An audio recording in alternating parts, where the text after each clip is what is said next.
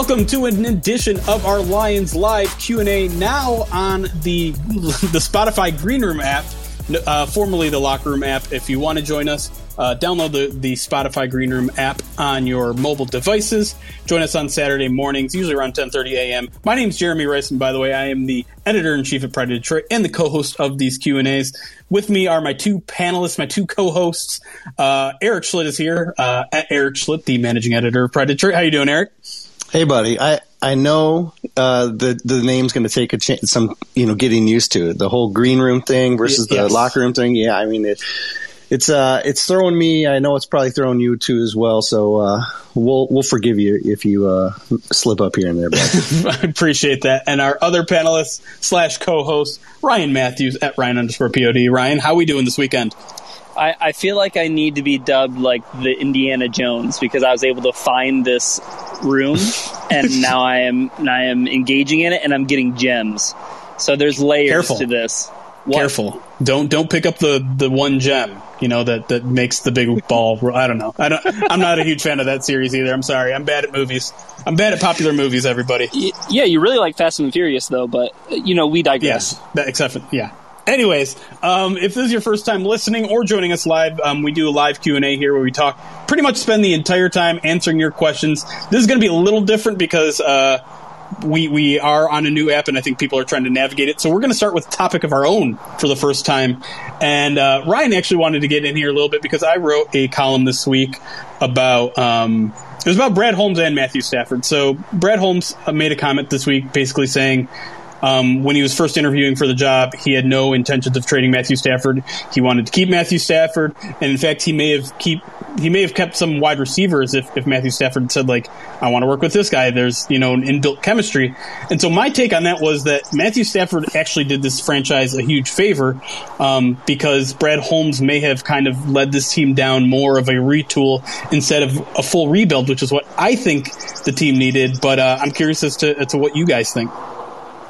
Yeah, so I thought that this was an interesting topic from a few different angles because one, as you noted in your article that was published yesterday, Jeremy, was that Brad Holmes had full intentions of Matthew Stafford being the team's quarterback. Like when he was interviewing for the job, when he was in the hiring process, Matthew Stafford was going to be his, but it was interesting because during the coaching search, during the GM search, it was reported by ESPN, by Dan Graziano and Jeremy Fowler, that something that was deterring like somebody like Matt Campbell was like the future of Matthew Stafford with the franchise.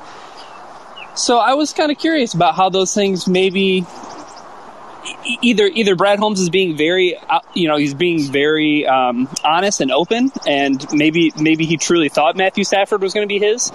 But I'm right there in agreement with you, Jeremy. Like, you don't write too many opinion pieces. But I think that Matthew Stafford definitely set this franchise on a rebuild, I think, personally. I know we're going to get into the nuances of retool versus rebuild. But, I mean, trading your franchise quarterback and getting what Brad Holmes got in return, it set the franchise on a trajectory that was going to be completely different if Matthew Stafford was going to stay in town. Yeah, and I guess my concern, as anyone who follows me on Twitter knows, like I'm a huge Matthew Stafford fan. I'm actually rooting for him in Los Angeles, to a degree, obviously, since the Lions draft pick depends on it. But I just don't know if continuing with him would have been the right move because, this team was low on resources. And that meant we probably would have had to endure a couple more years of what we've been trying the past decade, which is Matthew Stafford carrying a poor roster. And then in 2 years, his contract's up. And then what do you do when he's 36 or 35 or whatever? Do you, roll the dice one more time with Matthew Stafford and hope those 2 rebuilding years or retooling years will eventually get a good supporting cast around him or not? And to me, I just think it was easier for everyone and smarter for everyone to just kind of hit the full rebuild button. And Matthew Stafford is the one who really accelerated it because it sounds like Brad Holmes wasn't prepared to necessarily do that.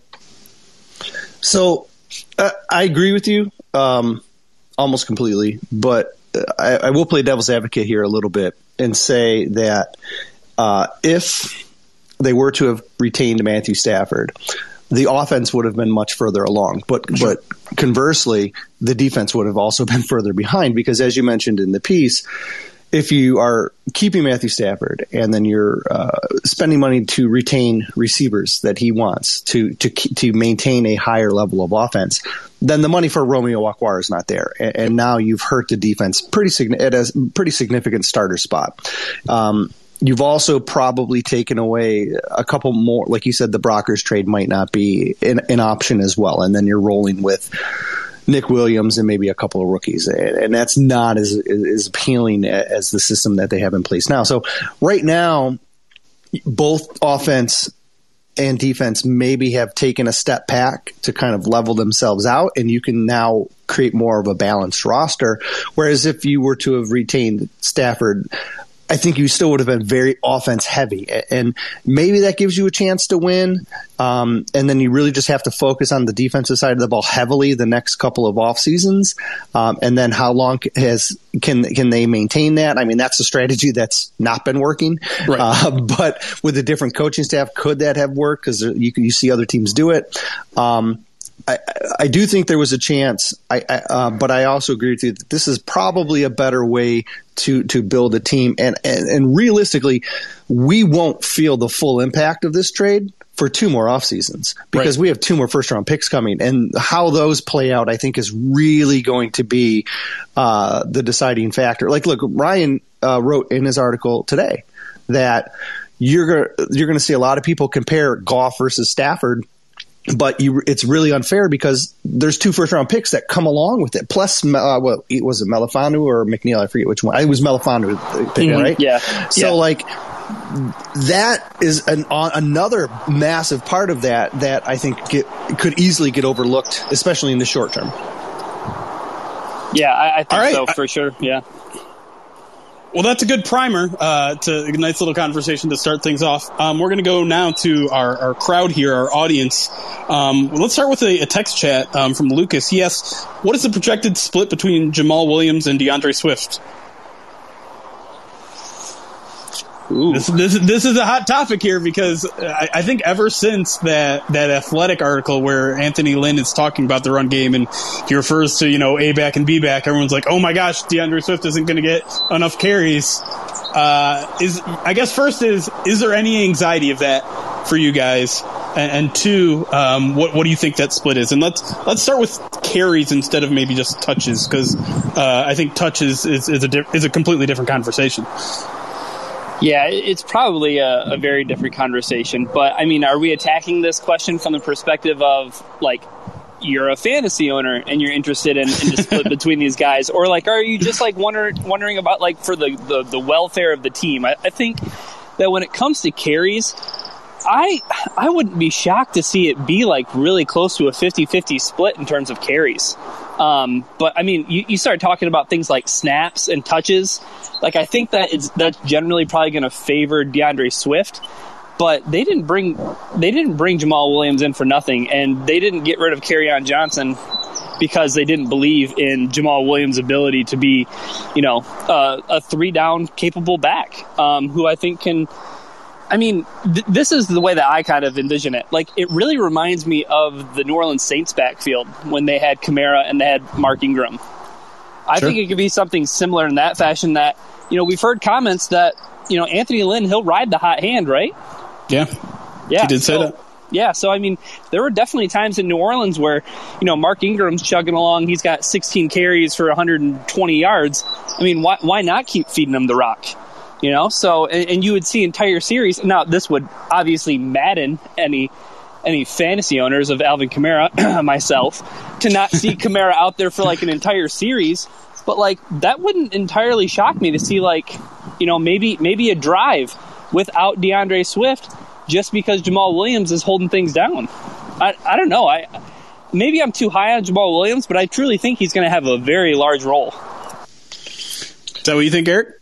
Yeah, I do think he's going to be a significant player. And I just started that rookie snap count review series, right? Mm-hmm. And I'm right now I'm working through DeAndre Swift snap counts. And I think one of the consistent themes was that we just wanted more of him. You know what I mean? No matter what we got, we still felt like he should have been out there more. And maybe that's because of the surrounding cast of Peterson and Carrion not being as successful as Swift was. But when you look at his snap counts, especially down the stretch, he was on the field for the last 5 games he played. He was on the field for 57% of the snaps, 68, 65, 54, and 73% of the snaps. Like, that's over. I mean, look, he's getting over half the snaps, and yet all of us were still like, he needs more, right? Because he's just such a talented kid. Now, if he gets a 50-50, that gets scaled back a little bit. You know what I mean? And so maybe it's not 50-50. Maybe it's like 60-40. And the hot hand comes into play here and there as well.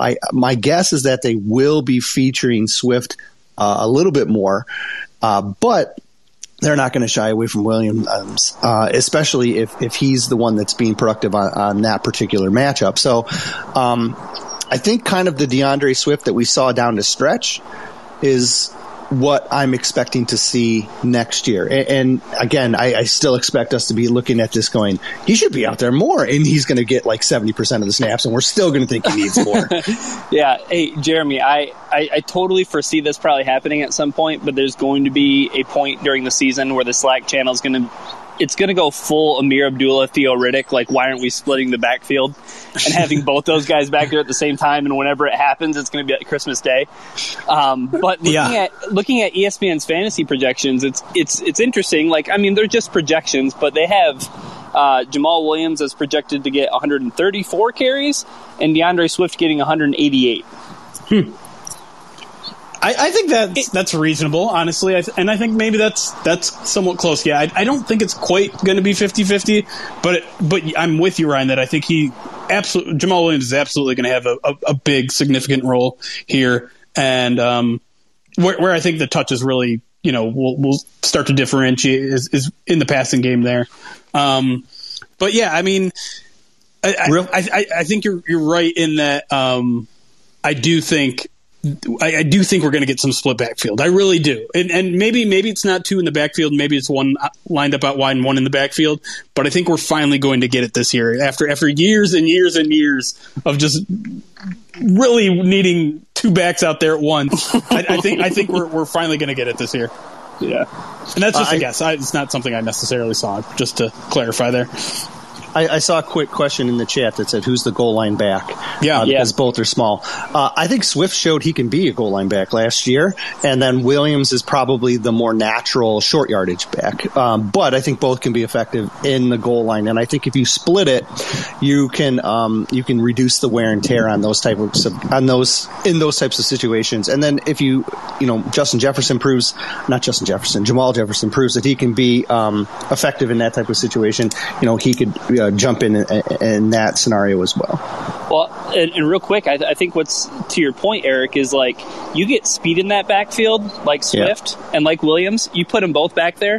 What's going to stop Jared Goff from motioning DeAndre Swift out into the slot and using that short area quickness to run a slant route or something like that? And that's gonna pull a defender out of the box. So you want to hand it off to Jamal Williams.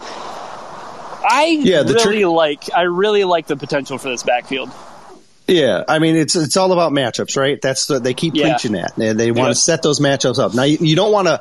I don't think you want to start Swift out in the slot against a DB. I mean it's the same Theo Riddick argument, right? That you don't want him to match up against a DB because it takes away his advantage. But if you can flank him out pre-snap and get him up against a linebacker, well, we've seen how effective that can be already. Exactly. Yep. All right. I'm going to stop the show for a second and just let you guys know this is going to be a very different edition of our Q&A because none of my speaker requests are showing up anymore. So I guess from now on, let's just take questions from the chat. I'm sorry to do that. The other option would be to restart the room completely, and I don't think we really want to do that.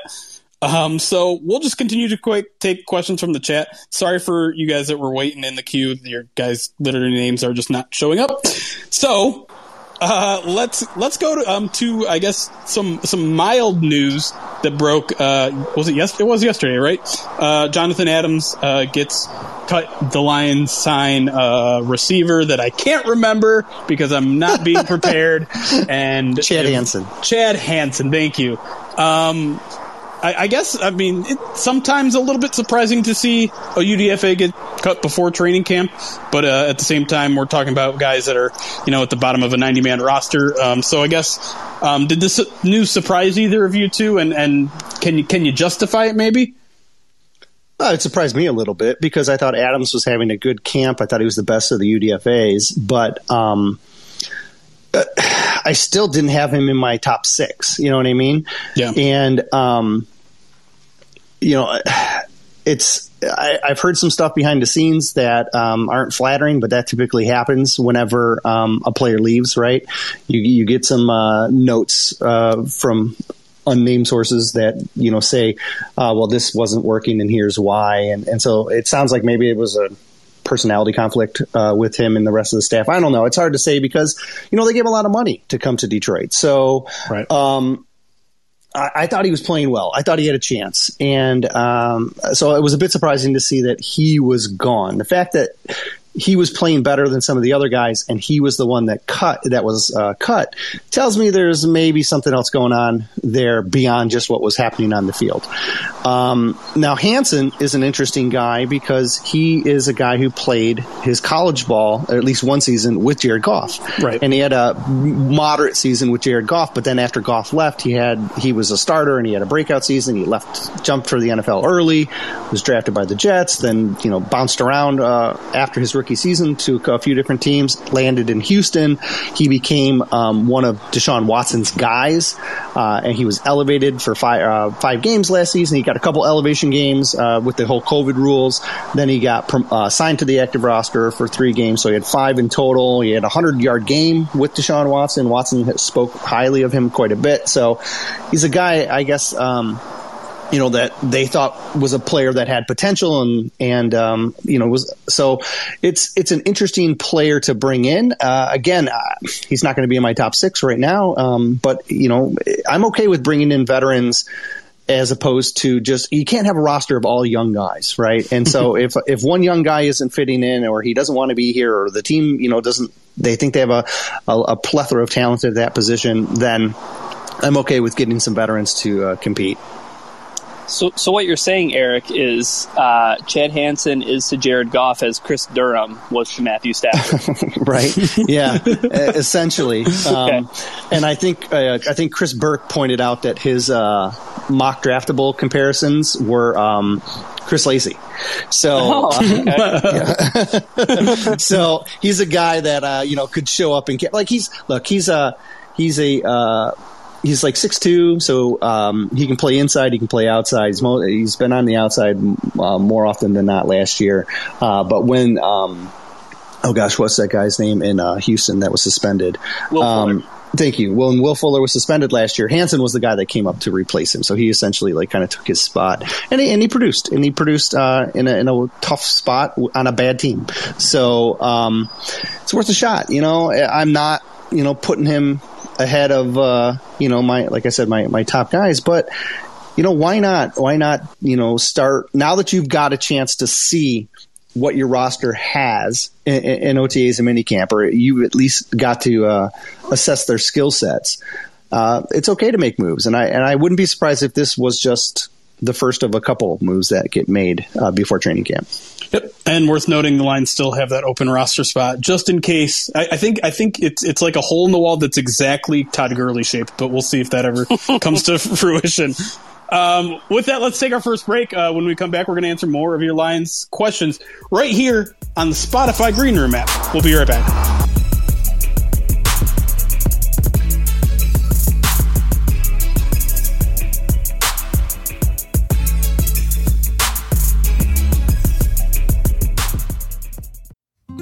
Support for this show comes from Sylvan Learning. As a parent, you want your child to have every opportunity, but giving them the tools they need to tackle every challenge, that takes a team. Now more than ever, educational support tailored exactly to what your child needs can make all the difference. That's why parents have trusted Sylvan Learning for 45 years as the ultimate teammate in their child's educational journey, instilling in them a love for learning and a passion for reaching the next level. And Sylvan's Insight Assessment can identify gaps in learning and areas that could be of concern for your child. It's a 360-degree view into your child's learning that you can't find anywhere else, and helps ensure that your child didn't miss something in school that might put them at a disadvantage in the future.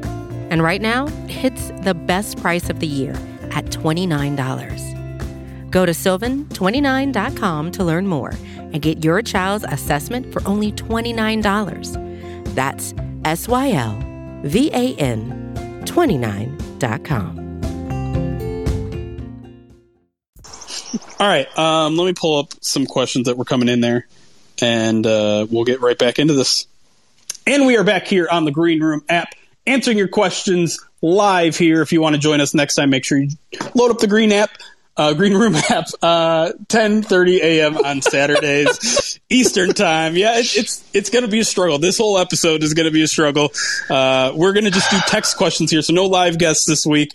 Hopefully they'll have that function working in again next week. But let's go to Tyler. He says, if any, do Lions have a 1,000-yard rusher or receiver this year? Oh boy. We have Tyrell Williams has done it once. That's it out of the receivers that they have. TJ Hawkinson, I would say, is probably a candidate for potentially getting 1,000 yards. And then 1,000-yard rusher, I don't know. Yeah, I think Hawkinson, if you're just talking one category, then I would say Hawkinson. But if you're talking if you can include rushing and receiving, then I think Swift could get there with the all purpose. You know what I mean? I will say Swift will get there. 1,000 all purpose yards. Yeah, book it, all purpose. But rushing yards, I don't think so. Yeah, that's a tough ask. What do you think, Ryan? I don't know, especially if you. I'm not putting too much stock in the ESPN projections, I promise you. But if he's only getting 188 carries to get 1,000 yards, would be insane. True. But Hawkinson. Here's the thing: I keep on having to think about it. There's a 17th game.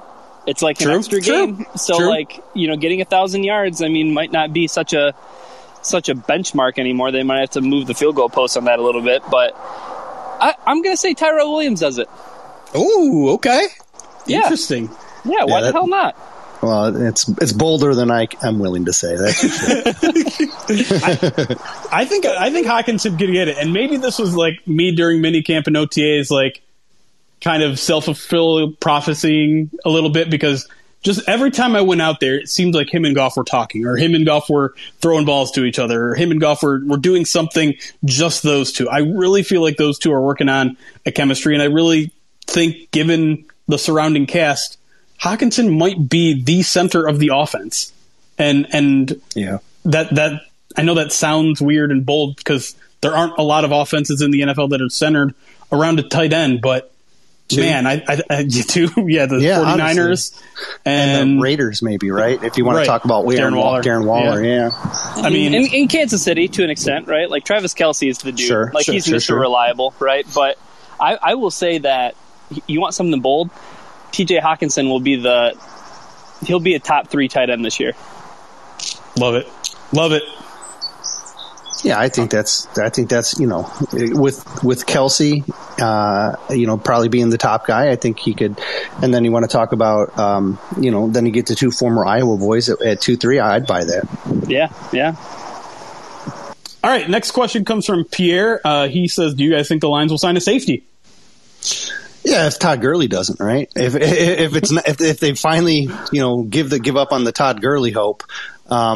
That seems like the most natural spot to have one signed, right? We talked about this recently when we were talking about the battles last week. Having a Will Harris, D. Marlowe battle at safety is fine, but if those are your safety 2 and safety 3s, you really don't have a safety 4. Right. And then if you don't have a safety 4 and one of those guys get hurt, you've completely eliminated the ability to go 3 safeties wide. So seems like the thinnest position. Right now, if one of those guys go down, you're looking at what we saw in camp. Would look like Jalen Elliott, the undrafted free agent from Notre Dame last year, would be the guy who would step in. And so that, the fact that he was on the practice squad all year, and now all of a sudden he's in year 2 deep, it shouldn't fill you with warm and fuzzies. That seems like a natural spot that I would be targeting if I were the Lions. When we're talking about camp battles, I really feel like Billy Madison with the flute at the end when they're doing the decathlon. And Eric gets done playing the violin, and it's really funny because the guy's name is Eric in the movie too. He gets done. He's good. He's good. Like when it comes to camp battles and all of this good off season stuff, like Eric's just on the ball, and I'm just like, yeah, what he said. I'm with you. And with that, let's move on to next question. This one comes from Tommy. Yes. What are your expectations for Levi? GM seemed high on him. So Levi Onwuzurike. Does he start in week 1? No. And I know that's not going to be popular. It's going to be very unpopular. But I think it's probably going to be Deshaun Hand that gets the start. But you would how much say can you that? It's very on brand. Very on brand. Yeah, I know. I honestly, for the future of this team, I would hope Levi wins the job and he's the starter. Mm-hmm. But so often these teams are reluctant to push rookies into starting lineups unless they need to. And the coaches tend to favor the veterans that have been there. But I can tell you what, as much of a Deshaun Hand fan as I am, I had some questions about him at camp, and I have some concerns over his ability to stay healthy. And so that comes with a lot of red flags for me. And so if Levi is the upside and you're playing for the future, then yeah, start him. Now, again, I'm saying technically starting, I think Hand starts. I also think they'll probably play an equal amount of snaps to each other. You know what I mean? So, I think maybe I'm getting caught up on a technicality here, but I do expect him and Hand to be kind of splitting that job in week 1. What about you, Ren? What are your expectations for Levi, either as a starter or just, end of the year? What sort of stat line are we looking at here? Oh, man. Yeah, I think what's most important, right, is him just being a consistent contributor as part of a rotation. Like, I don't even really – I think that, we talk ourselves into it each year, but I think the Lions' defensive line is pretty solid. And Eric makes a great point about, the coaching staffs, I think, around the NFL in general. They do favor the veterans, and they're going to give them every opportunity to make their bread. But I think here's a better question. Who's going to get more snaps, Aleem McNeil or Levi? That is a good question, because I feel like if I would have asked Eric the question, does Aleem McNeil start? I think his answer would have been yes. Am I right? Yeah, Aleem McNeil starts, but Levi gets more snaps. How's that? So Levi, as the backup, will get more snaps. Yeah, and that makes sense because in terms of formation-wise, nose tackle might not be out there as much, period, right? That's kind of the idea. Yeah, it's like a 50% of the time position. And McNeil, when he shifts out to the 3, when they go to like a 4-man front and they use their stand-up outside linebackers as ends, and then they're just going down to 2 down guys, McNeil will slot in behind Levi, Hand, Michael Brockers, and probably behind Nick Williams as well. So, but yeah, when they want a pure nose, McNeil is the guy they're going to turn to. Yeah. All right, let's move to a new question. Interesting one from Nathan. This one might have us kind of digging into some research a little bit. But he asks, has any other team tried the idea of having a bunch of players with chips on their shoulder? And do you think this is a better way to retool the team than how Bob Quinn threw free agents at holes? I can't think of an entire roster with chips on their shoulder. I just immediately think of the Philadelphia Eagles dream team in 2012. Like, is that the opposite of chips on their shoulder? That's just I think that's the opposite. So the opposite really failed. So maybe they're going so far in the opposite direction that this is going to work. We're looking at an 11-6 football team. No, I mean, I've seen the replacements before. Have you guys ever seen that? I don't think that counts. Well, yeah, I mean, it's tough, right? Because like this off season was so unique for the Lions and really for every team, given all the COVID and the salary cap stuff. I think the whole chip on the shoulder thing is a nice storyline. I'm not sure it was entirely, purposeful. I think it was more born out of, necessity than maybe a strategy, because the Lions just didn't have a lot of room in terms of salary cap, but they sure had a heck of a lot of room in terms of talent that needed to be filled. And so, you go after these guys that are going to come cheap because they've got a whole bunch of question marks. I don't know if it was like a mentality thing more so than it was like, get these guys that could have the potential if everything goes right finally, if everything finally clicks for them. And so I guess I don't really buy the narrative that this is like a mentality locker room kind of building thing. But it'd be a nice storyline if that's how it ends up working out. I'm interested to hear Eric's answer, but I think real quick, Jeremy, to your point, like that your article made, like if Brad Holmes came in here with the expectation Matthew Stafford is going to be his quarterback, how different this team would look. Yeah. It definitely wouldn't be filled with a bunch of guys with chips on their shoulder, but who knows? With the salary cap, I think that's a really, interesting snafu that nobody was really anticipating. Yeah, I think there's a couple factors that play in, salary cap being the most, right? They knew they were going to eat a ton of dead cap this year and that they were going to be limited in their money. And so when you're limited in money, you're basically gambling on players. And so what is it that what trait, I guess, do they have that you want to gamble on? And sometimes you'll see GMs that will gamble on players with an injury history because they can get them cheaper and then just hope they stay healthy. Then you get another set of GMs that are willing to gamble on players that have off the field issues, hoping that they can keep themselves together. Like Martin Mayhew did that a few times, right? And so with this coaching or with this GM in front office, it looks like they're gambling on guys that they think have upside but have kind of been dismissed. And so that I do think was a purposeful strategy of, we don't have a lot of funds. Let's look at guys that have been kind of looked over and see if we can get those guys, with quote unquote chips on their shoulder to try and bring in. I also think that that's a reflection of this coaching staff. So no, I don't think we've seen this many chips on their shoulders on a roster before, just the same way as we haven't seen this many former players as coaches on a staff before as well. So I think there's a combination of those two things, the salary cap and the coaching staff. Eric's point just made me think of something really interesting, though. Like, how oftentimes an NFL team, we talk about, what's going to be the identity of this team, but like the identity is really predicated on the quarterback. And if there's anybody who has a bigger chip on their shoulder on the team than anybody, it's Jared Goff, right? Sure. Like, I mean, he has everything to prove. And I think that maybe that really sets the tone, because I think if Matthew Stafford's the quarterback, well, things are a little bit different. No question. And I think what will be really interesting is to see how the free agency strategy changes once they have, significant funds, because, I don't think this is necessarily their idea of how to team build.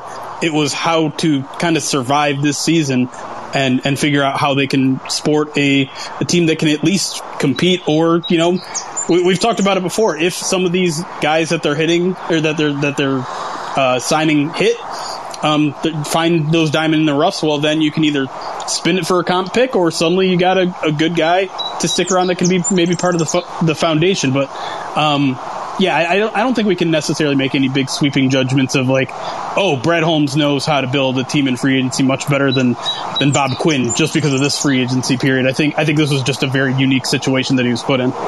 Yeah, look, when you look back at the past three GMs, you have to gamble at some point when you are faced with an obstacle. The cap was a big issue for Mayhew. So Mayhew would gamble on early round draft picks and then he made a lot of safer draft picks picks on day 3 to try and build the roster because he was trying to infuse talent. Bob Quinn ended up gambling mostly on day 2, thinking that he could hit on some diamonds in the rough, and then he played it a little bit safer in the first round and then in the later rounds. Whereas Brad Holmes, who seems more, at home with the draft, he took his gambling to the free agency market. So, every team's got to gamble somewhere. You got to, and it just with everything being the way it was, this was the easiest spot for I think Holmes to invest in his chips. And I haven't done any research on it really, and Eric, I'm sure you've probably taken a look at it, but in terms of like the Rams and their spending in free agency in the past, anything that you've noticed there with any trends or anything?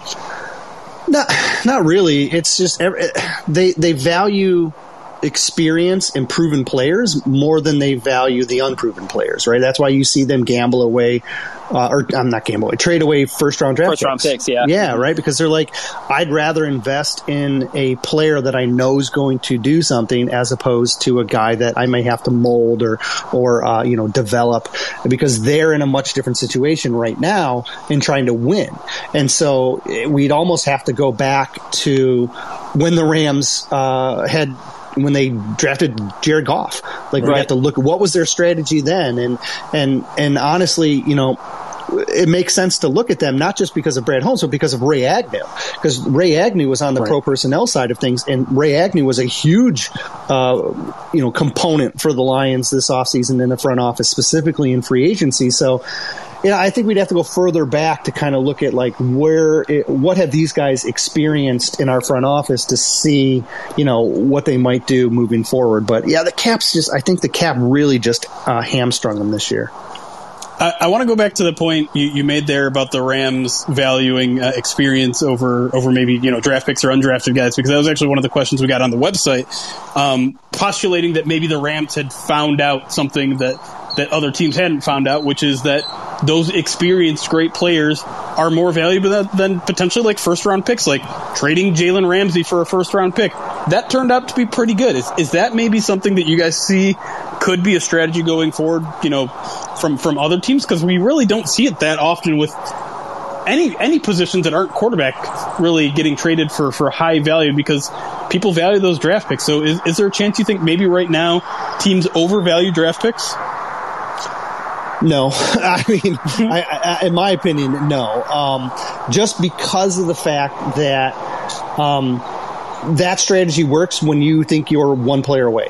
You know what I mean? When I'm one player away from getting my defense rock solid, I'm willing to gamble my first rounders. When I'm one player away from solidifying my offense with Stafford, then I'm willing to gamble away multiple first rounders.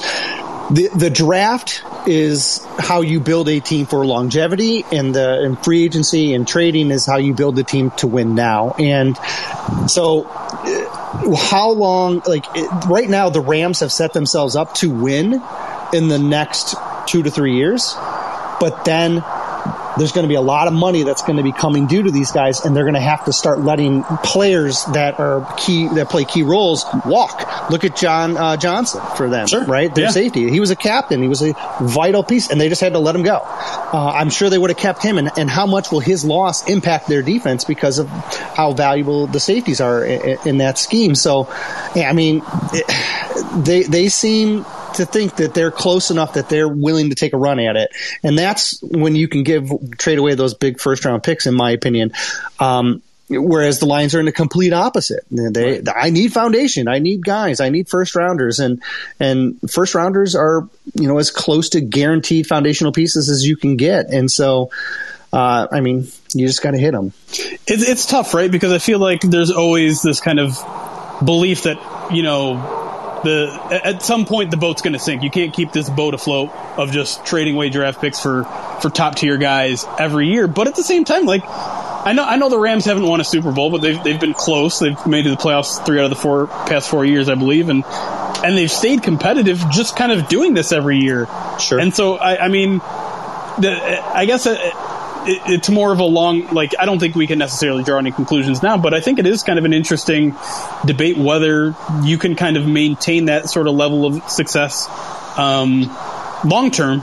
And I think maybe what it relies on is drafting fantastically in day 2 and day 3, right? Because that's really how the Rams have managed. Like, because you get a guy like John Johnson on day 3, you can afford to maybe spend your first and second and not have a first and second round. You just have to be really, really good in the late rounds, and I don't think that's very easy to do. Well, okay, there's a couple of examples that I want to give you of of how I think teams have handled this the right way and the wrong way. One is the Saints. They've been doing this strategy for a while now. True. Yeah. And the check is going to come due for them. I mean, there's just no way around it. They're going to be at a point of where they're not going to be able to rebound. They were wizards this offseason to get it done. But at some point it's going to come due. Then you look at a team like the Vikings, who were they had to basically put a stop to their spending because they just didn't have it, and so then they took steps back.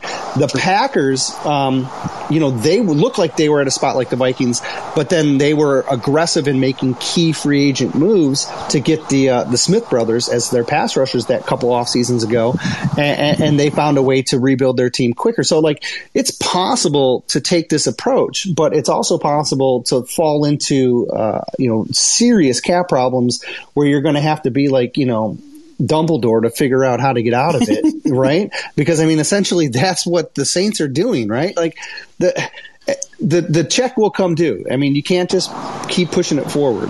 The thing, Eric, about a lot of the teams that you just mentioned, like the Vikings have taken a significant step back because their drafting hasn't been very good. Exactly. Outside of Justin Jefferson.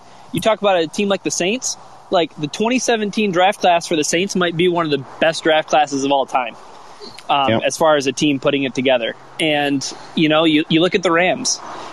You have a guy like Aaron Donald, and that just changes everything.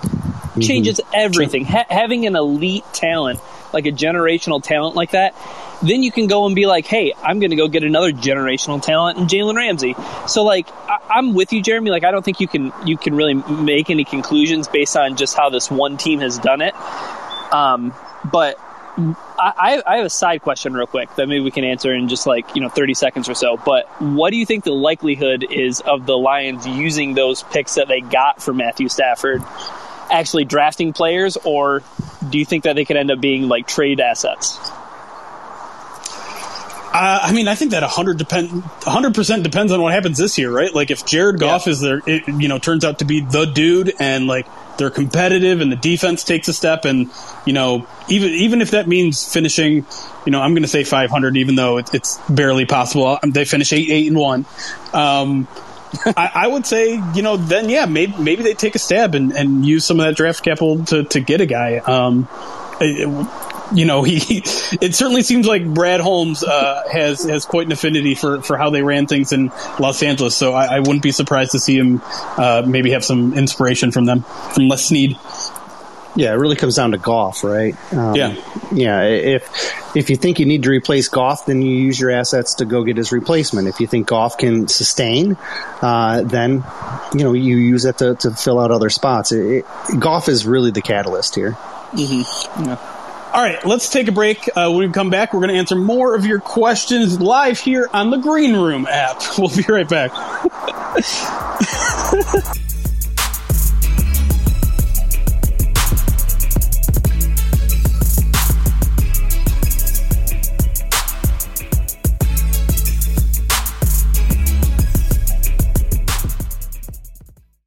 All right, we are back here on the Green Room app. I almost said locker room that time.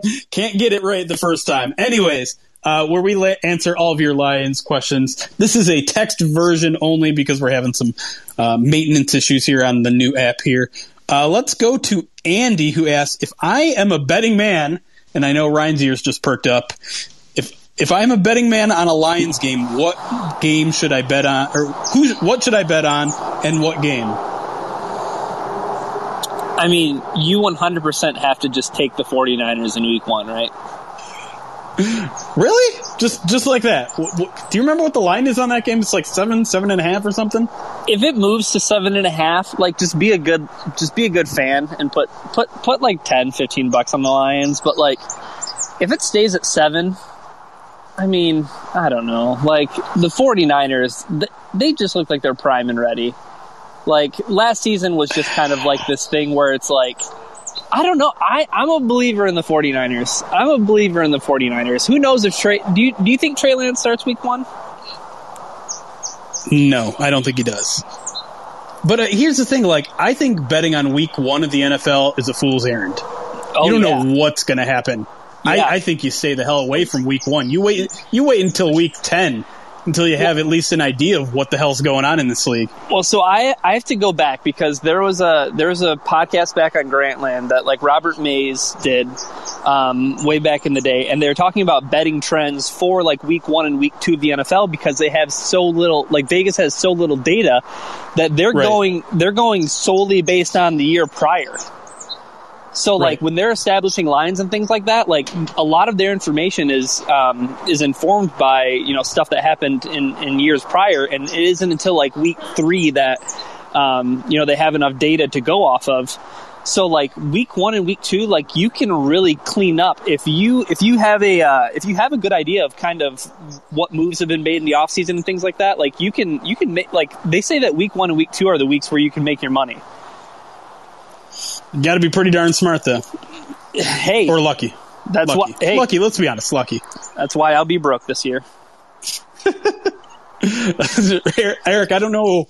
We've never really talked about gambling, so I don't know if that's a pastime of yours or not. But do you have an NFL bet that you would feel comfortable on right now? Are we talking just the lines to win, or are we talking either way? I'll just say no. It doesn't have to be the lines to win. I'll say any sort of lines bet. If you want to bet on the season over under, or you know over under on yardage, or the Lions lose a specific game that you're certain of, I'll open the floor to it all. That's a good question. I can tell you the one that I like and the one that I want to be true is Lions Vikings first game. On October 10th, I think they're going to win it. They haven't lost on October 10th in 20 years. At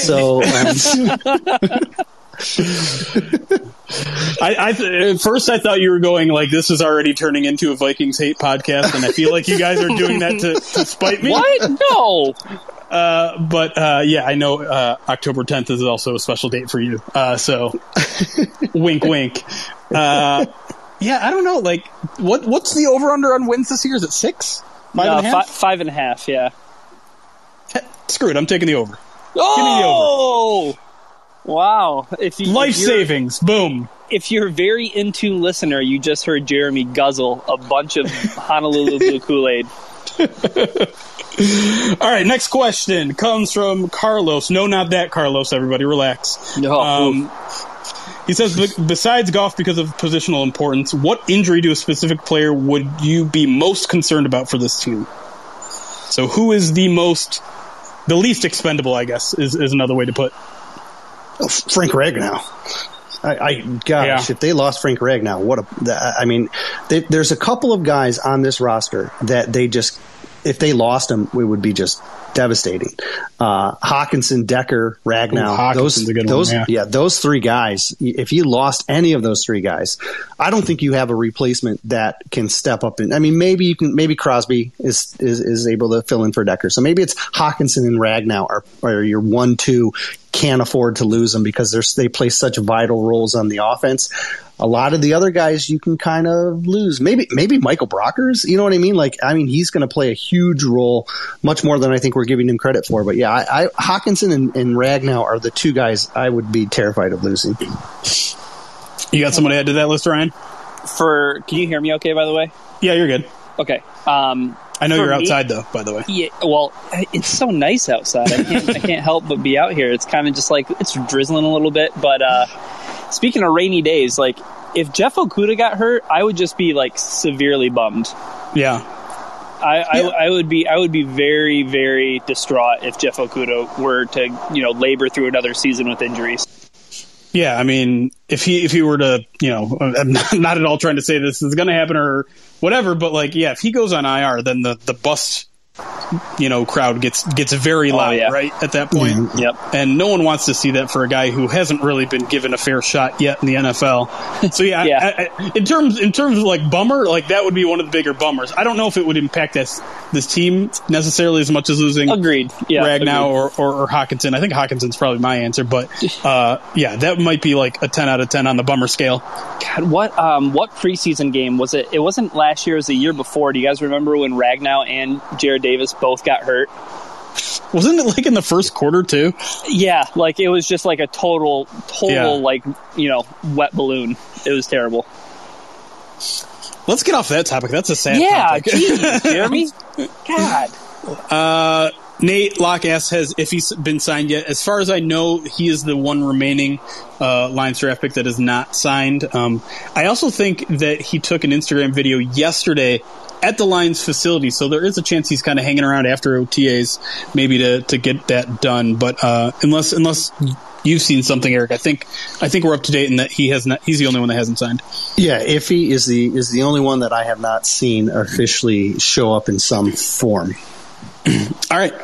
Perfect. Devin Taylor. We were talking about preseason injuries, and Devin Taylor came. Didn't he tear an ACL or something in the preseason? I think. I don't know. Anyways, Devin in our chat asks, is Taylor Decker a top 10 left tackle in this league? I'll say yes. Fringe. I'll say he's fringe. Okay. I'll be a little bolder and say yes. Ryan, name 10 better ones right now. Oh boy. I'm just kidding. You're so mean.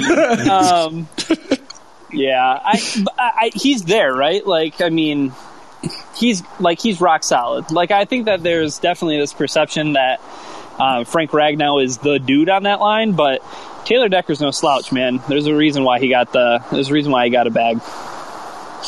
Yeah, I'm with you there.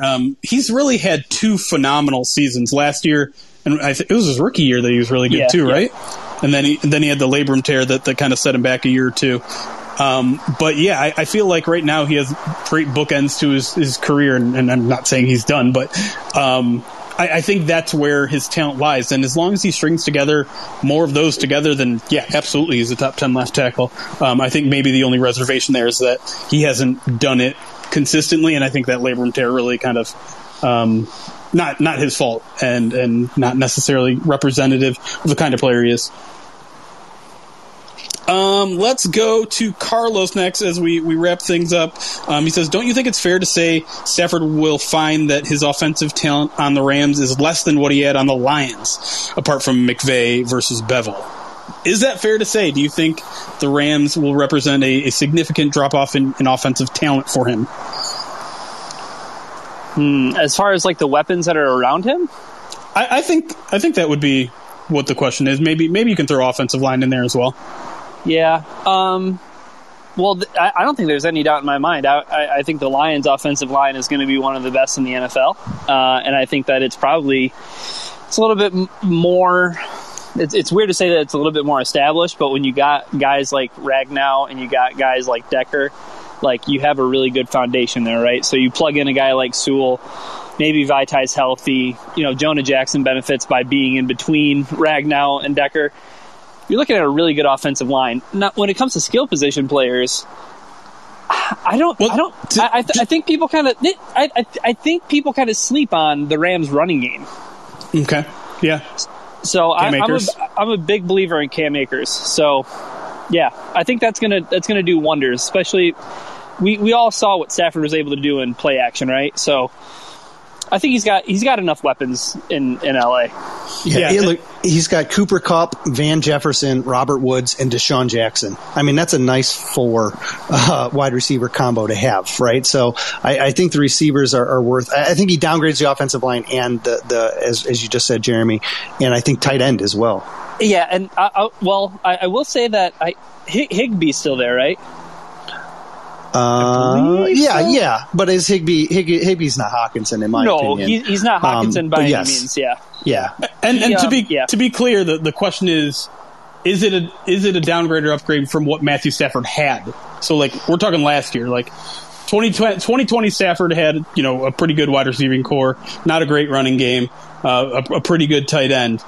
Now that he's in a new situation, he had a Pro Bowl tight end. He had a Pro Bowl tight end. Okay, Jeremy. Let's not sell Hawkins. Well, okay. I'm not one to listen. I'm not the one on this podcast that sells Hawkins. But yeah, I think it's a harder question, right? Because I mean, he had a pretty good supporting cast of guys last year. So now is he getting better or worse? It is, but the biggest detractor is that he had Matt Patricia, who was rotating offensive linemen. Sure. Oh, that's fair. I mean, I think I'm worried about what Sean McVay and Matthew Stafford are going to be able to do together. Worried in a way for the Lions, or worried in a way for Matthew Stafford? Because there are a lot of Lions fans that are just now like, Sean McVay's actually an idiot, and he's the reason Jared Goff sucks, and you know it's not going to be as bright a future for Matthew Stafford as everyone thinks. Is there even an inch of you that agrees with that kind of narrative that's coming out of Detroit? No. The only thing, I'm no. But the only thing that I'm thinking of is that the narrative on McVay is that McVay is very controlling. And then I think back to the Arizona game last year, where Bevel calls the timeout and Matthew Stafford's on the sidelines yelling, "Trust me, trust me, trust me," right? Right. And so that is really what I'm interested to see. That dynamic is just like a personality thing. Who is willing to give the reins and trust them? Is McVay willing to not have as much control and let Stafford be Stafford, or is McVay going to try and control Stafford like a puppet, and then that's going to get some feedback? I think Stafford is flexible enough as a personality to allow him to be, told what to do. He's so much of a team player that he would work in that situation. But at the same time, he's also a 10-year veteran that knows what he's doing, and he needs you to just trust him. So that's the only wrinkle that I can kind of see. Fair enough. Yeah. Real quick, I just want to say that I think that both of them have enough skin in the game that if they do get on the same page, that's when I'm going to get nervous about the rest of the NFL and how they're going to be able to handle these two, because Stafford has just as much to prove as McVay does. Sure. That's fair. Sure. All right, last one. We're going to make this one really quick from our friend Pierre. He asks, if you guys had to guess right now, will Tavai make the team? Yes. Yep. All right, let's make, you know what? Yes. All three of us say yes, and that's what we're going to go on. We finally agree on something. Thanks to everyone who joined us live on the Greenroom app as we went through some technical errors. I appreciate all your patience, and I'm sorry we didn't get you on the show. We'll hopefully have that worked out next week, but thank you all for listening as well on the podcast. We'll have our full podcast on Monday Night Live on our Twitch channel, or First Bite also on Wednesday or Thursday. Make sure you're following us on twitch.tv/Pride of Detroit. Get notifications there. Follow us on any of your podcast apps, and we will see you guys next time.